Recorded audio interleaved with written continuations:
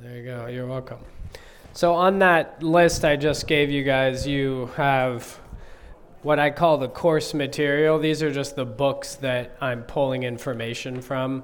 So some of them are in the library or the bookstore. None of them are that expensive except for the Ginsburg one, which is the third one down. So if you did want to do any additional reading, you're welcome to. Also, when I pass out, this is the growing booklet for section 2. When I'm done with section 2, I'll pass this out, and then that also has all the reading and the different pages on it. Owen, did you want one of these that has the course information? And then here's, if you didn't grab one of these yet. Yep. Okay.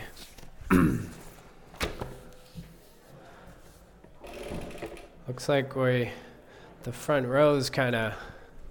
Alakai, can you take the donuts and put them outside? There's a table to the left out there. Just put them on that table. Hey, Carol. Don't you have an ABF to be leading? Yeah, okay. I'd like to be in all three of them. Oh, man. All right. Okay, so we'll just start. I know there's more people coming in, but, we got to just keep moving. So we will start with the end of our lesson from last week, the end of chapter 4, verses 13 to 16. Let me just turn this down a little. Okay, that's probably better. Okay, so let's see here.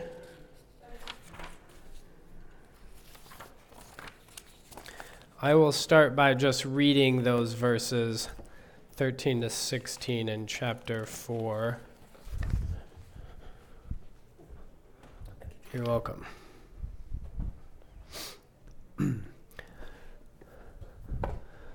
Everyone have a good holiday.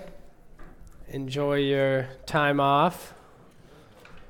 Hopefully, Caleb. Did you want this? I know you weren't here in the beginning. That's kind of the course outline, the books we're using, etc.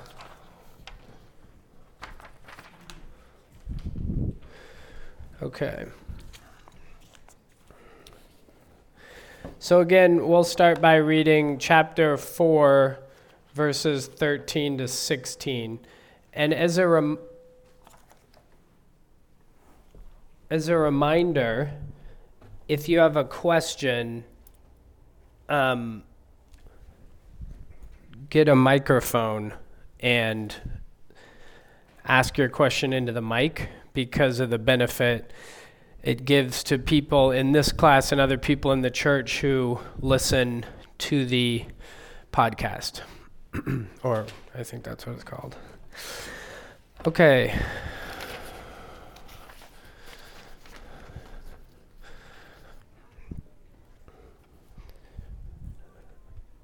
Microphone, yes. Jake has one, and where's the other one? And Owen guys have one. Okay. All right. Chapter 4, verses 13 to 16. Happier a poor and wise youth than an old and foolish king who does not yet know to be admonished. For a prisoner may go from prison to a throne, whilst a king may become a beggar in his own kingdom. I see all the living who walk under the sun with the sociable youth who standeth up in his place. There is no end to all the people, to all over whom he rules. Yet those who will live afterward shall not rejoice in him, for even this is vanity and striving after the wind. Okay, so the first question, so to kind of summarize that, even if your toil takes you all the way to be king, if you're alone and can't take advice, you will be forgotten and better off if you remain poor. So better to be poor and wise than have made it all the way to the top, but be all alone and not willing to listen to anyone. So the poor, wise youth is better. Why? Can you guys name a couple of reasons why the poor, wise youth is better off? That's actually here in the text. Yep. I'm on to you.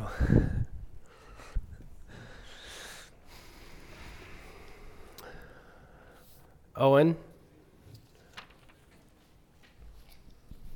Because they know how to take advice. Okay. And think about that for a second. What's involved with someone taking advice? I mean, just on a very simple level. Jake? Humility. Okay, humility. What else? Maybe even more fundamental than that. Or basic, I could say basic.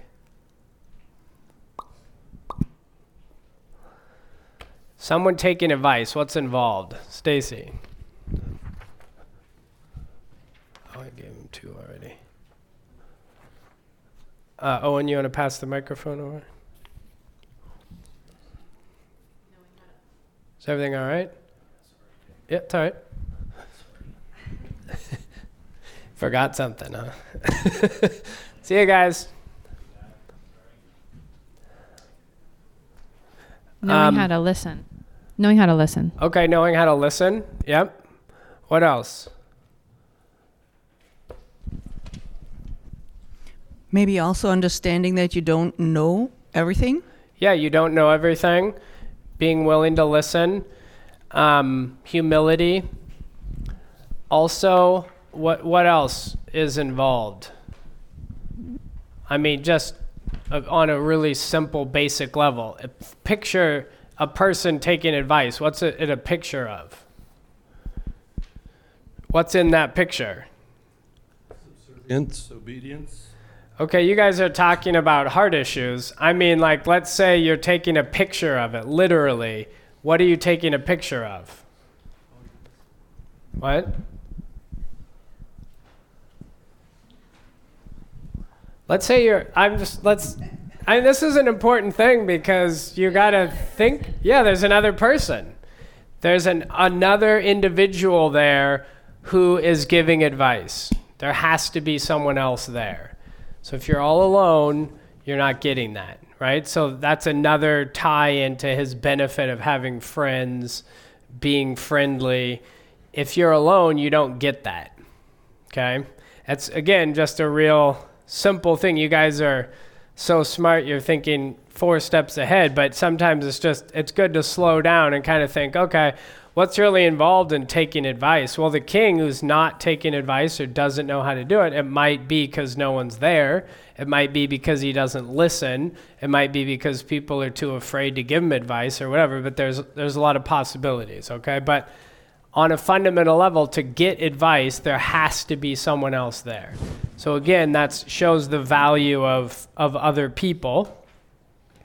Okay, and the poor, wise youth then, by implication, does take advice, right? He does listen, he's wise.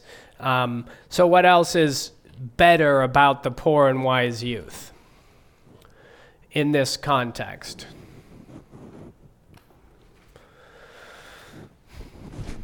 He knows how to take advice. Right, we just covered that. Verse 14. He's wise.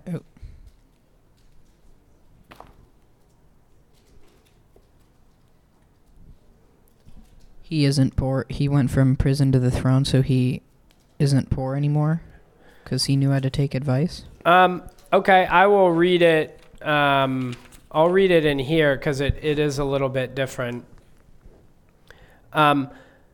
Happier a poor and wise youth than an old and foolish king who does not yet know to be admonished. For a prisoner may go from prison to a throne, while a king may become a beggar in his own kingdom. So if you're at the top, your possibilities are, in a sense, his possibilities are he can go down, while the poor, even someone in prison, could go all the way to the throne. So in some sense, Alakai? So you're saying that the poor is at an advantage because he can't go any further down, he can only go up, and as for the king, he can only go down, he can't go up anymore? Yeah, or at least there's the possibility of that, right? Not that it's going to happen, but that's better. The person, there's hope for him. Okay. Okay, so here's another question, because he is saying it's better or happier. This poor or wise youth is better than an old and foolish king who does not yet know how to be admonished. So in other words, he is not being admonished. He has continued to not be. So he hasn't even learned to do that yet. Okay. What is, like, do you, I know this is kind of a dumb question, so I don't expect you to answer it, but do you really believe that it's better to be poor and wise than rich and not take advice? So if we think in our culture of the powerful people, or the people that are idealized, you could say, are not poor and wise, but rather powerful and mighty and don't have to take advice. So I guess the question would be something like, what things would you think that this poor and wise youth would be prioritizing, as in contrast to the old and foolish king who does not take advice? What would the poor and wise youth be prioritizing?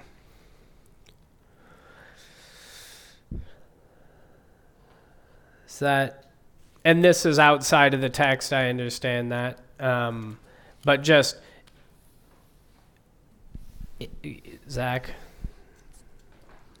Would the poor, wise youth be prioritizing, like I guess we've talked about before, like those who are wise seek more wisdom. So would he probably be prioritizing like seeking out more wisdom, seeking advice, and probably, reviewing his wisdom, trying to live wisely, meditating on what he's learned, that kind of thing? Yeah, no, exactly.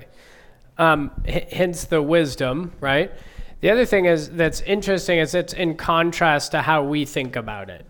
And I assume cultures throughout time tend to think of the rich or the powerful as the ones that should be idolized, right? Or the ones that should be copied or imitated, not the poor person. So it sort of turns things on its head in that sense, but you're right. The wise would be continually seeking advice or continually seeking wisdom. Part of that is advice. And as we talked about earlier, in order to receive advice, he'd want to be surrounding himself with friends, good advisors, people who are good examples, things like that. So that's some other things to think about, and not isolating yourself. So if you isolate yourself, you're not finding advice, right? Wisdom is found in a multitude of counselors. So in contrast to that, though, what does the king have? What is it? What's the king's benefit? He has a lot of money. Okay, he has money. He can do whatever he wants. He can do what he wants, meaning he has power, right? Okay. Any other ideas? I thought he was the one that could get poor. He could get poor, yeah. He could wise up, right? Yeah. But if you think of his real benefits, right? And they are benefits in some way. He does have power. He does have money. He has presumably some kind of influence, right? I mean, he could change the land to be whatever he decreed. And there's a lot of benefits to being in that position.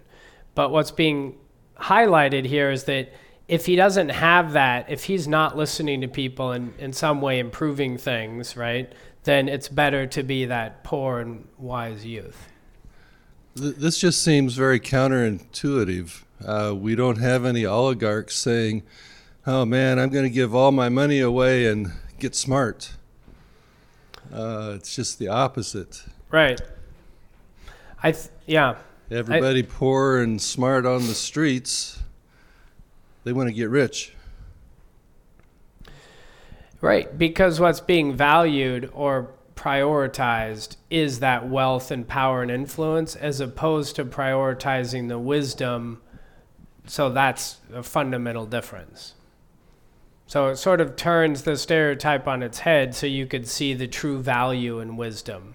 So wisdom is so valuable, right? It's better to have that wisdom and listen to advice than to be all the way at the top, to have all the power and strength and influence, and yet be devoid of that wisdom.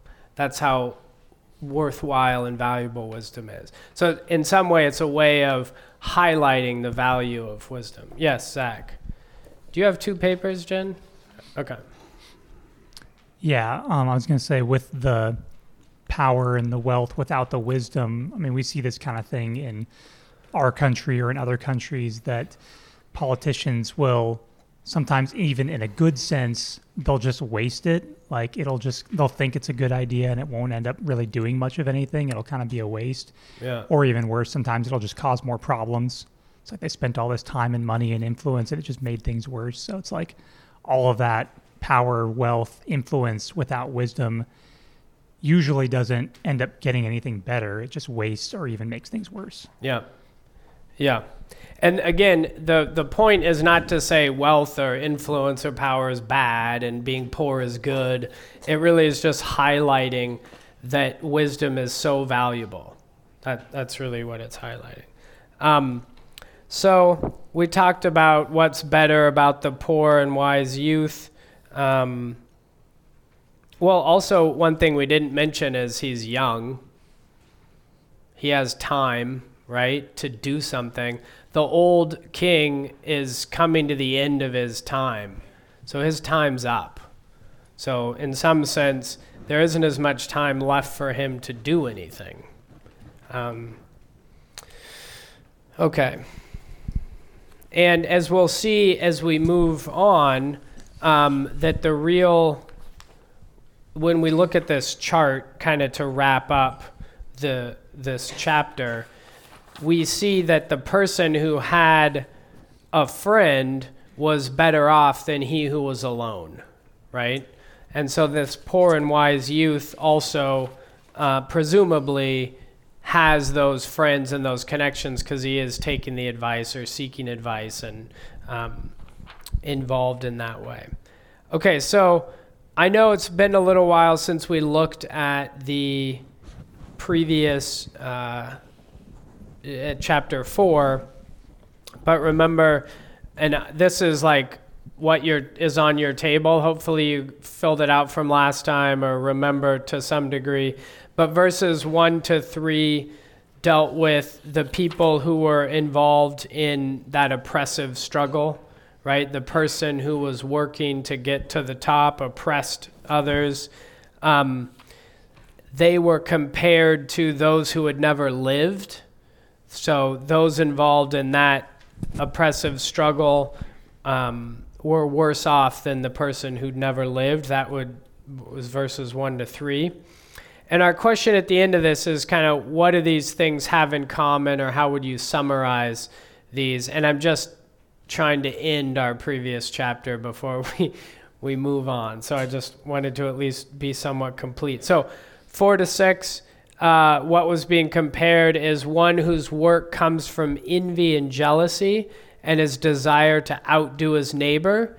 The person better than that was one who is the sluggard or doesn't excel at work, but at least enjoys a meal, right? So that person was seen as better off because they were at least wise enough to enjoy their meal. 7 to 12, one who is alone, works endlessly, but doesn't find pleasure in his riches. He never stops to consider why he does what he does. There's no one to lift him up. He lacks someone to defend him, etc. That person was compared to the one who has a friend whose reward is in his toil, right? He has someone to lift him up, someone to keep him warm while he's sleeping, and someone to help defend against an oppressor. Those are all things that we just we talked about last time. That's verses 7 to 12. So your advice there could be something like the value of friendship, right? Truly valuing friends, learning to be a friend, things like that. 13 to 16 is what we just briefly looked at. That old and foolish king is compared with the poor and wise youth who can rise to the top, right? So there's hope for him. And the old and foolish king who doesn't take advice, he can sink to the bottom. Things can just get worse for him. And even though he rose to the top, no one will remember him, which is what was spoken of, that his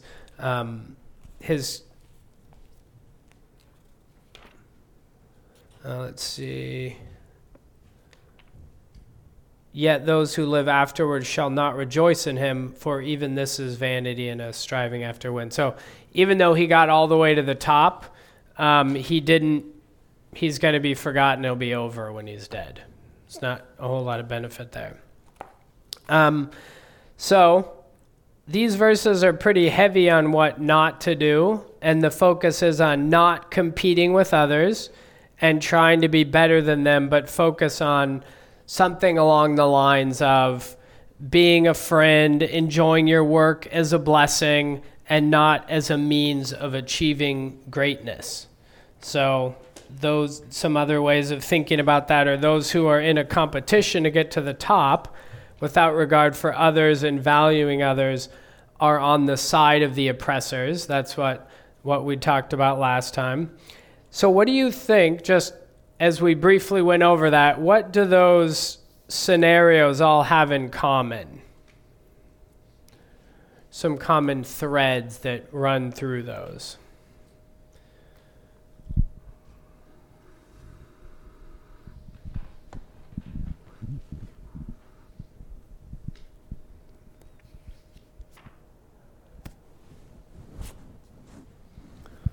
Got attacked.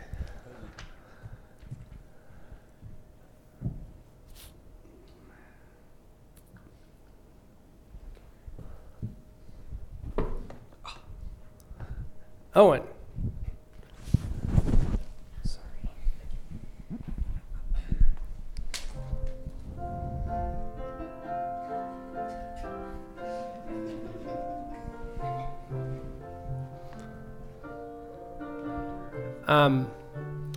Alakai, would you go to the sound room and let him know that the piano's coming in through our... Okay. Carol's probably demonstrating something. Well, there's an ideal example, and then there's an example that's not ideal in all these scenarios. Okay. So two different things being compared at a fundamental level, right? Okay. What are some common themes, though, or threads that run through it? Yes, Marina. Well, I don't know that I can say something to that, but it came to mind that on the one hand, it's all about me. It's more like the selfishness is the main value, whereas on the other hand, there's also regard for others. Because, on the one side, it's like they're all alone. Right. And pushing others away and, just getting ahead. Yeah. Whereas on the other side, it's, seeking wisdom and advice and friendship regarding other people maybe more than those material values. Yes. No, that's right. I mean, I think that answers the question nicely. That is a common thread that goes from the beginning to the end. If you're seeking to oppress others, you're clearly not seeking their interest, right?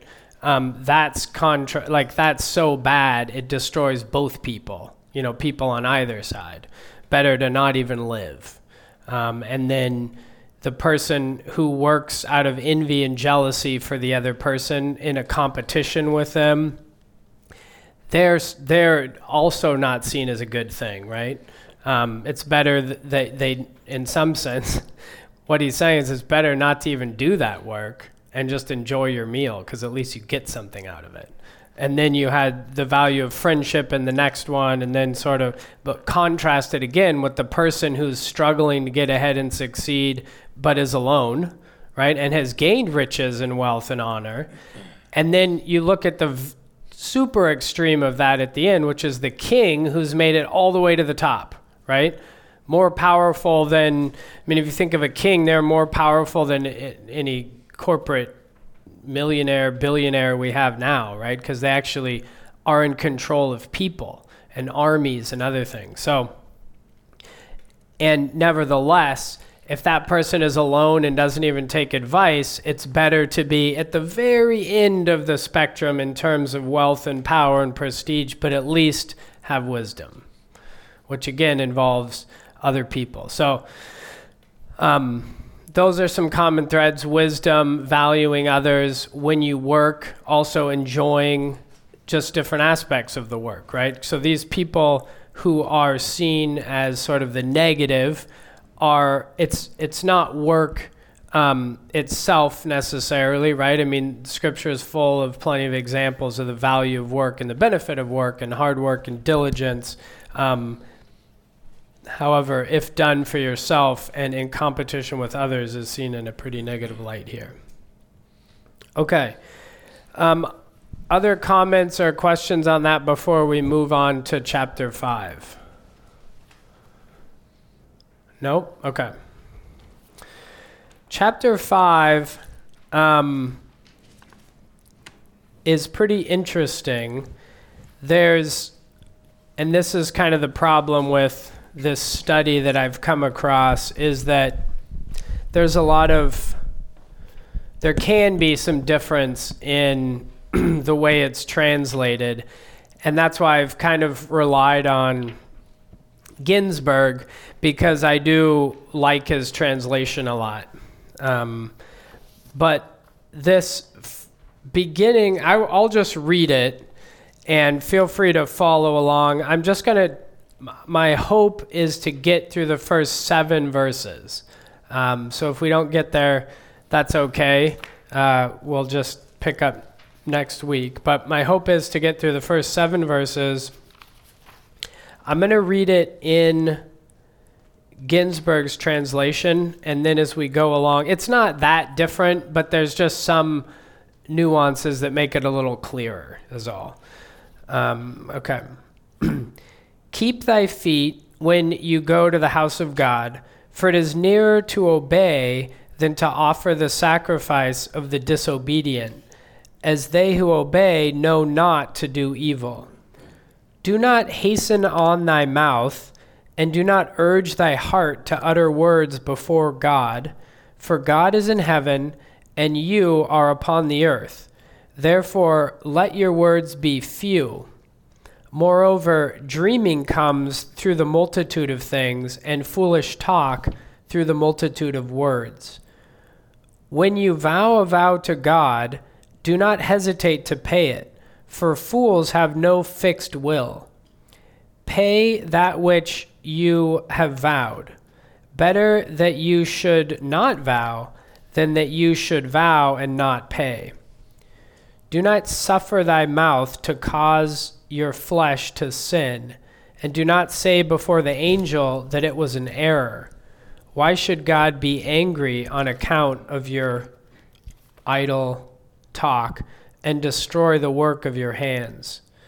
For it is through the multitude of idle thoughts and vanities and much talking, but fear thou the Lord.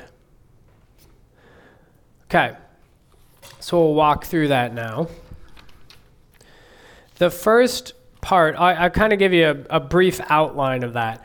The first part in the ESV where it says guard your steps when you go to the house of God, that's talking about the way that you approach. The next couple of verses there, verses 2 and 3, are talking about prayer or speaking when you're in the temple. The verses 4 and on are talking about vows then. You could think of it as your promises to do things when you leave the temple.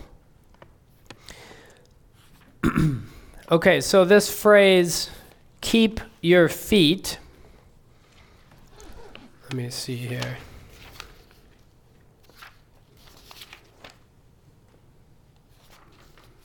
Getting a little too long. Okay.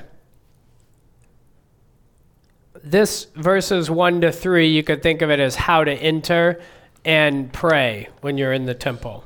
So keep your feet. Would someone read Psalm 119, 101, and someone else read Galatians 2:14?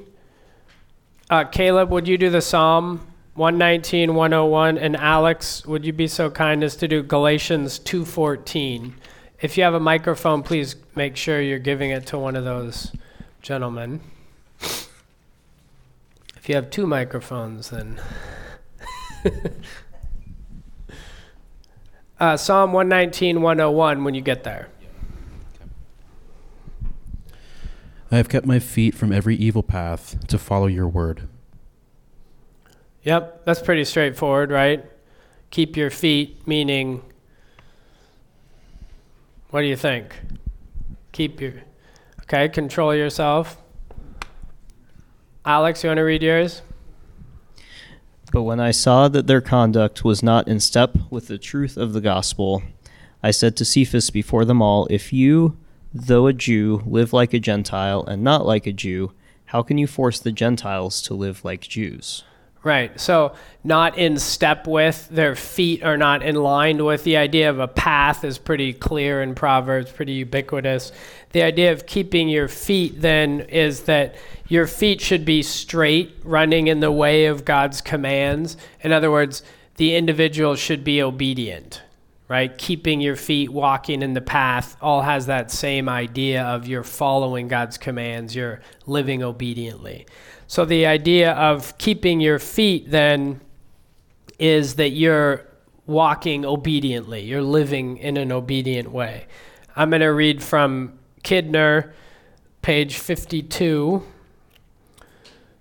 I'm sure most of you have already read this, so I'll just... Okay.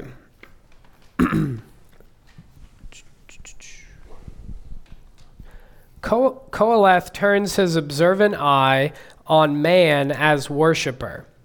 Like the prophets, he presses for reality in this realm, that is, those coming to the temple to worship, but his tone is quiet, though his words are razor sharp. Whereas the prophets hurl their invective against the vicious and the hypocrites, this writer's target is the well-meaning person who likes a good sing and turns up cheerfully enough to church, but who listens with half an ear and never quite gets around to what he has volunteered to do for God.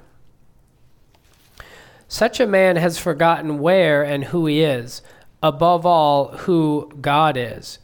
The reiterated word fool is scathing. He's going with the fool translation, which probably the ESV has. Ginsburg uses disobedient. Nevertheless, the reiterated word fools is scathing, for to be casual with God is, in verse 1, an evil, in verse 6, a sin, and a provocation which will not go unpunished, 6b. If we are tempted to write this off as a piece of Old Testament harshness, the New Testament will disconcert us equally with its warnings against making pious words meaningless or treating lightly what is holy.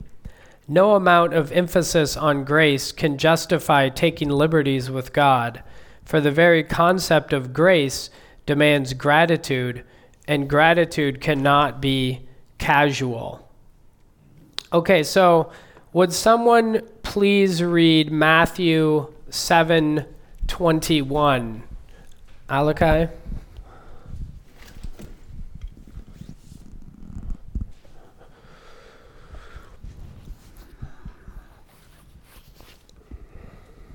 Matthew 7:21. Go ahead and read when you get there. For where your treasure is, there your heart will be also. Doesn't sound right. Oh, whoops, that's Matthew 6:21.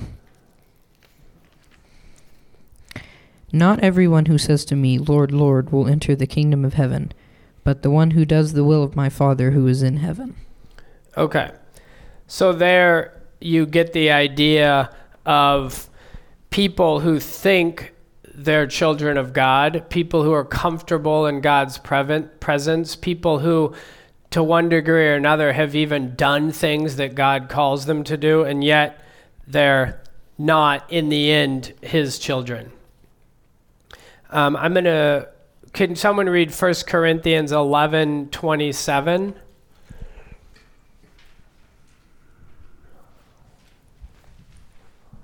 First Corinthians 11:27.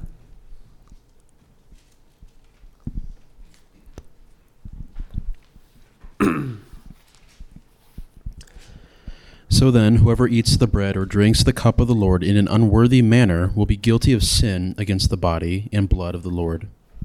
Okay, so there we're talking about the Lord's Supper, but nevertheless, the same basic idea applies. There are real consequences when you take things of the Lord lightly. So doing that in an unworthy manner, MacArthur notes, is to worship in a mundane, habitual manner without reverence. So sort of just going through the motions. That's the idea. So you show up, just going through the motions. That's not a neutral thing, is the point. It's an evil. Okay, so verse 50, what does he say? I'll read it in the ESV here. To draw near to listen is better than to offer the sacrifice of fools. So that idea of listening there, Ginsburg actually just translates as obedient. For it is nearer to obey than to offer the sacrifice of the disobedient. But the reason he does that is that, and I'll read from Kidner here, to listen in 1b has the double force in Hebrew, which it sometimes has in English, to pay attention and to obey.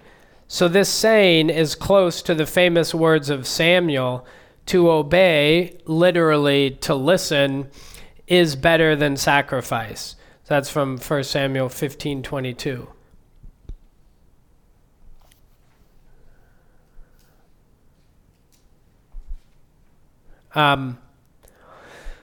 Here, however, the meaningless worship is unwitting. One's sin is that of a fool rather than a rogue, if that is any consolation.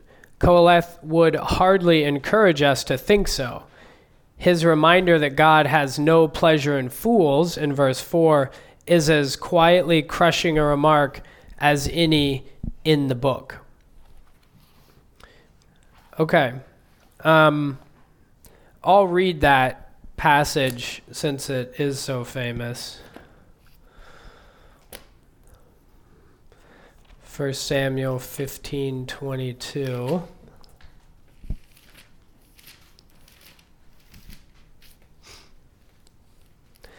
Has the Lord as great delight in burnt offerings and sacrifices as in obeying the voice of the Lord? Behold, to obey is better than sacrifice, and to listen than the fat of rams. Okay. For rebellion is as the sin of divination, and presumption is as iniquity and idolatry.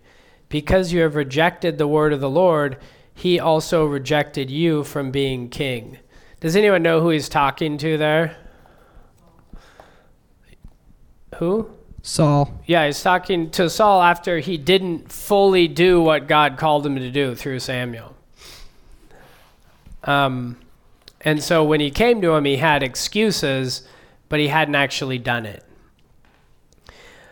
Okay, so the expression nearer to obey, keep thy feet when thou goest to the house of God, for it is nearer to obey than to offer the sacrifice of the disobedient. The idea there is to keep one's feet in the way of obedience, which prevents doing evil, is a much nearer way to appear before God than the roundabout way of sinning and then having to bring a sin offering. In other words, you're nearer to God. You're nearer to God when you obey. You don't have to then offer the sacrifice to then get back into the Lord's presence. You're already there. And the idea, as they who obey know not, this one I'm a little less confident in, but I didn't really find an answer that was super satisfying. But the expression there, as they who obey know not to do evil, Ginsburg says, this clause is explanatory of the remark made in the preceding one, showing how it is that obedience is the nearer way to God. So in other words, it's explaining what he just said. How is it nearer? This is how. Those that obey can appear at once before God, as they have not to go and bring a sin offering first. They know not how to commit sin, so they haven't. It hasn't happened, so they can go right into God's presence. Okay, so this brings up the question that is not necessarily related to the passage. I mean, it's related to the passage, but it's not flowing directly out of the passage, but it is for us. What specific commands are we, or you individually, seeking to obey? So if the command is, in other words, come to the temple, or in our case, the church, right? Having walked in obedience, or in a state of walking in obedience, what are commands that we are seeking to obey? What are some commands that we're seeking to obey? So if we're not working to obey what God calls us to do, we're probably not taking his commands that seriously. So the question then could be, some commands would be things to do, and some obeying other commands might be things not to do, right? So what are some to do and not to do that we're working on?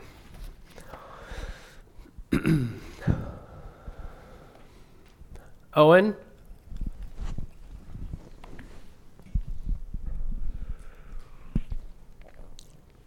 Encouraging one another, loving one another. Loving one another, encouraging one another. Okay.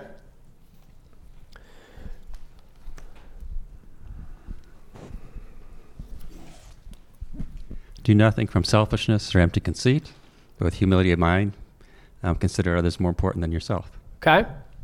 Is that Philippians 2, 3-4, somewhere in there? Excellent. Okay. Those are good things to be working on. Okay. Any other ideas there?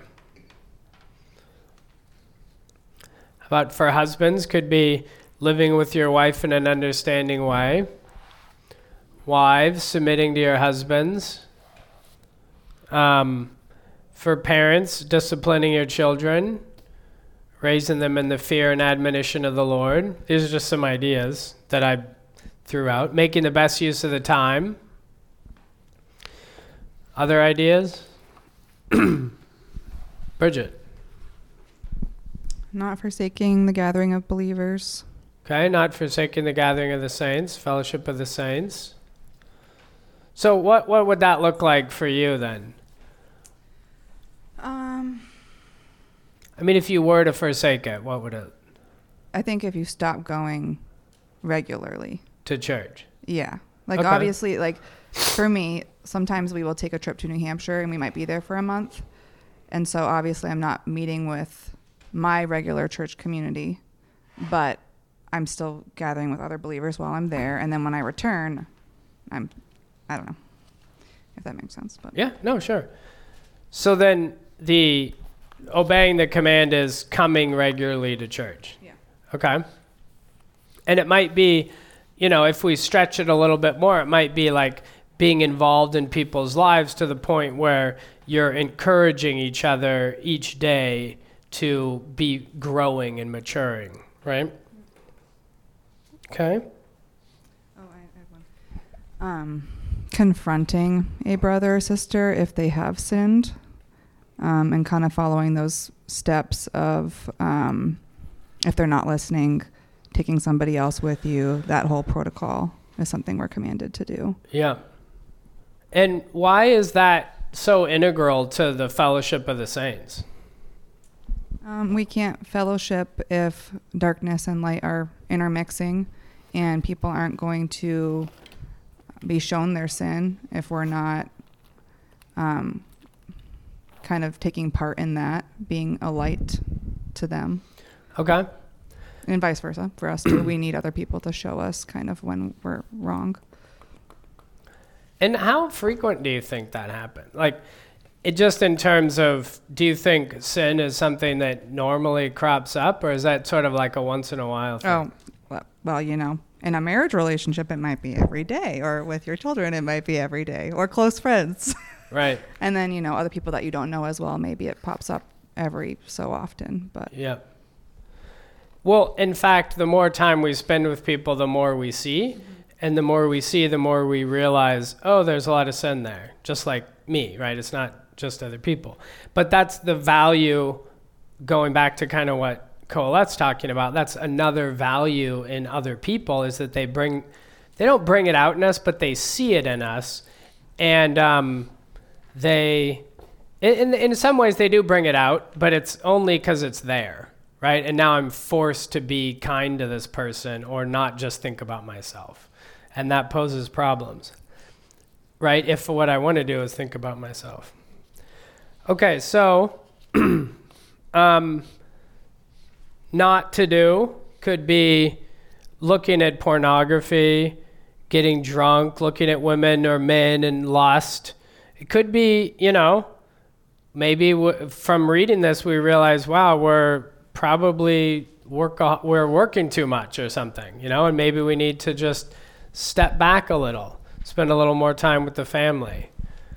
Alakai. Not eating too much. Not eating too much. What's something that you're working on? Is there something that you're working on? That's not a problem when you're young. What's something you're working on? Not provoking my sisters. Yeah, that's good. That's a useful thing. Okay. And that, believe it or not, is something that, you know, will be a constant struggle. Right? Oh, I believe it all right. There's lots of ways to that can manifest itself. Okay, so when we come to God's house, we should be thinking of how we can grow into the image of Christ. This is in some ways what... Oh, Alex, you had a comment? Well, I was going to go back to your initial statement about the temple and the church, because it seems like, based on like what Christ has taught and what Paul teaches, like our bodies are in some aspect the temple of the living God. And so it's not just a matter of, oh, when we get together with people, make sure that we're doing these things, but it should be at all times, because, you know, we are the temple. Yeah. I think that ties in nicely with what I was about to say. So let me say it and then see if you agree. Okay. So when we come to God's house, or really any time, we should be thinking of how we can grow into the image of Christ, not just coming to hear an interesting message or not just to hang out with friends and have a good time, but coming to see how we might change, what we might put off or put on. So you're right. At some point, I'm not sure how, in reality, I don't know how often the Jews, say like a devout Jew, they're probably still applying the things they learn in the temple when they're at home. So I guess I shouldn't speak too much to that. But I can speak to our time, which is to say that we are not just working on spiritual things when we come to church. That should be obvious, right? Church is a time where we should be encouraged from God's word. We're learning from God's word. We're also fellowshipping with others and encouraging each other to grow and mature into the image of Christ. So to that point, I'm going to read a couple of verses. Philippians 2:12. Some of you probably have this memorized. Galatians, Ephesians, Philippians 2:12. Therefore, my beloved, as you have always obeyed, so now, not only as in my presence, but much more in my absence, work out your own salvation with fear and trembling. For it is God who works in you both to will and to work for his good pleasure. So that goal of maturing, that goal of being made into the image of Christ, also known as sanctification, is something that should be done fearfully and in recognition of God's majesty. So that is, in some sense, our, maybe not even in some sense, fundamentally what our goal should be as believers, right? We're putting off sin, we're putting on righteousness, we're being made into the image of Christ. That's why confronting in sin is so critical, is because that should be central to what we're doing in our own lives. That should be central to how we're living. So when I ask, what are we doing to obey? What are we working on to obey? That should be inherent in how we're living as Christians, okay? We should be dying to ourselves, living for Christ. That's what it means. So Hebrews 5:12-14 is another passage, deals with that. For though by this time you ought to be teachers, you need someone to teach you again the basic principles of the oracles of God. You need milk, not solid food, for everyone who lives on milk is unskilled in the word of righteousness, since he is a child. But solid food is for the mature, for those who have their powers of discernment trained by constant practice to distinguish good from evil. And that, again, ultimately is that practice of learning how to put into work in our lives the good that we see in his word. We're practicing to distinguish good from evil. We're practicing to see how can we make the best use of the time, right? We can't just read the Bible and then know immediately how to make the best use of the time. How much work is too much? How much time at home is too much time at home? How much time letting the kids do what they want is good versus controlling them and disciplining them to do something that we know would be good for them in the long run, right? All of those questions require constant practice. And the idea, too, is that the one who lives on milk is unskilled in the word of righteousness, meaning the one who is living on solid food is taking God's word, right? The word of righteousness, being skilled in the word of righteousness, applying that to their life, learning to distinguish good from evil. That should be an inherent part of our life as believers, is we're taking God's word, we're thinking about it, we're applying it, we're changing and growing from it, okay? I pray that that is true for each of us. And this then is the idea that opens chapter 5, right? That we would keep our feet when we come to the house of God, that we would come having obeyed, that we come living a life where we're walking in step with God's commands. So keep your feet when you go to the house of God, for it is nearer to obey than to offer the sacrifice of disobedience. Okay. Questions on that verse? Further comments?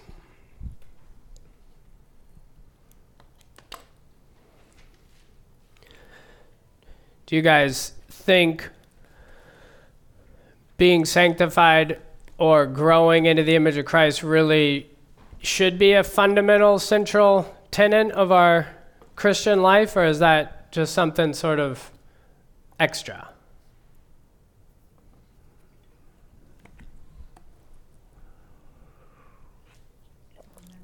Bonus material.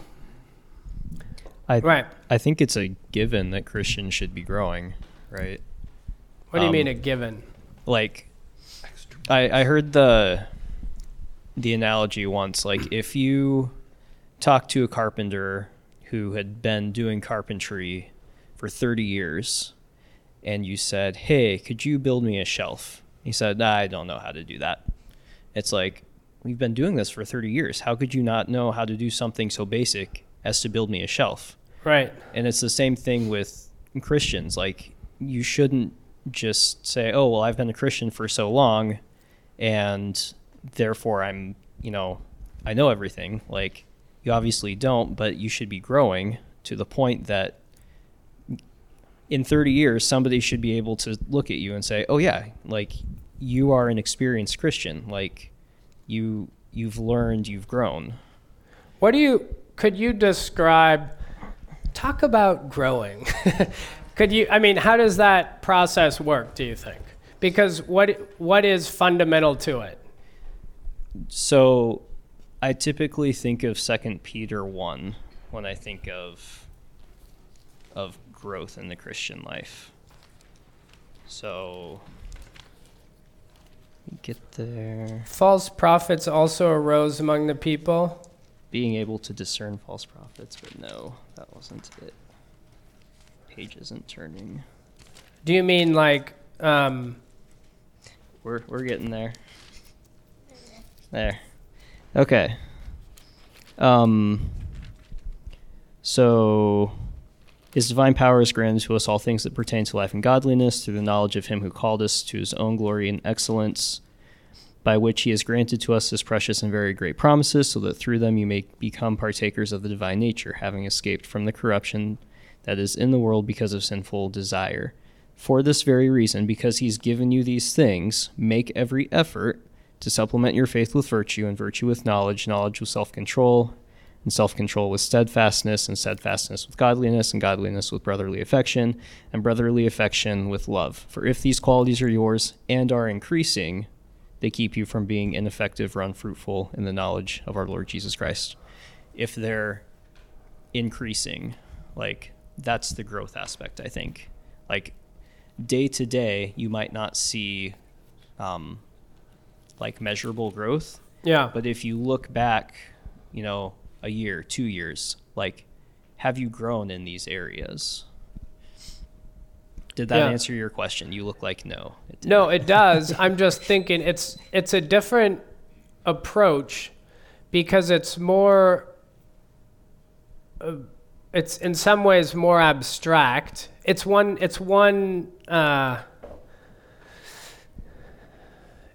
general in its nature than I'd say like Ephesians 4, where it says, they have become callous and have given themselves up to sensuality, greedy to practice every kind of impurity.